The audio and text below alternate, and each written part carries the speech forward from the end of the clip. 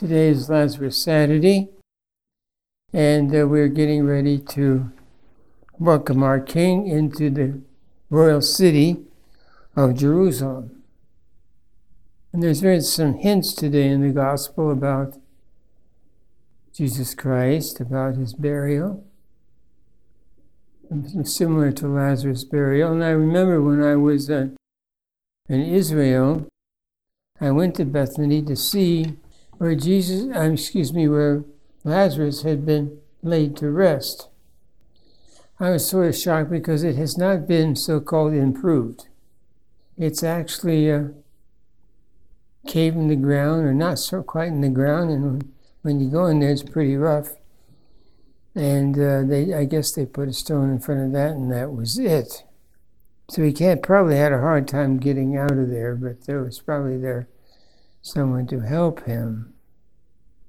It shows Jesus and both Lazarus were wrapped in clothing, and a cloth was put over their face. And even at a priest's funeral, even to this day in the Byzantine Rite, the R, which is usually on the gifts, is taken and placed over the priest's face after he is anointed with oil.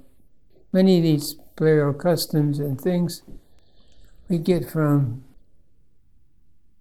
Scripture, death of our Lord, death of Lazarus, and things like that. So when you read your Scripture, read them carefully, you learn a lot. Lazarus was loved by Jesus Christ. And so he cried. He could not see him subject to death. Now think about that. In your spiritual development, the more and more loved you are by Jesus Christ, the more you're assured of your resurrection, because he would not be able to stand you seeing you dead. Because you have done his will and been a good and faithful servant.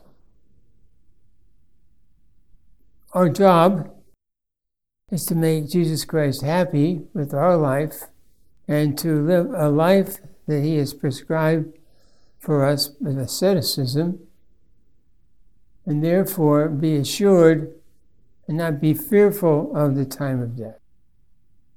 And unfortunately, we have a very fallen body, and only the very few have not fallen asleep, or they've fallen asleep and been taken immediately into the heavenly kingdom. And we talked about that last night a little bit.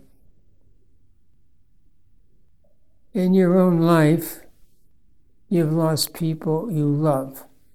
It's a great assurance if the people you love were professed Catholics, received the sacraments, and had a holy death. So you can be reassured where they're at. You can also be assured you will meet them again in the joy of the resurrection. Jesus did two things that I can think of right now in sacred scripture to assure us of he was a divine person and had divine power. What is the transfiguration when we see the Doxa Yahweh, the glory of God? And the second is his raising people from the dead, being Lord of life and life. To be ensured that we would rise from the dead also, he gave us the sacraments of initiation, which initiate us into his life, a resurrected life. Therefore, today is a very, very special sign of hope. And even though we see this week, Holy Week, our Lord crucified, and we await for the celebration of the resurrection, we have this feast to give us courage. Not only believing his word that he will rise again, that he is the resurrection and the life, but because we are incorporated into his life through the sacraments, we too will rise. So dear brothers and sisters, remember who you are and live a life worthy of your dignity Remember who the people are around you and treat them with respect and love. This is what Jesus did to Mary, Martha, and Lazarus. They may go before you, they will remember you and pray for you. And when they meet you there, there will be great rejoicing.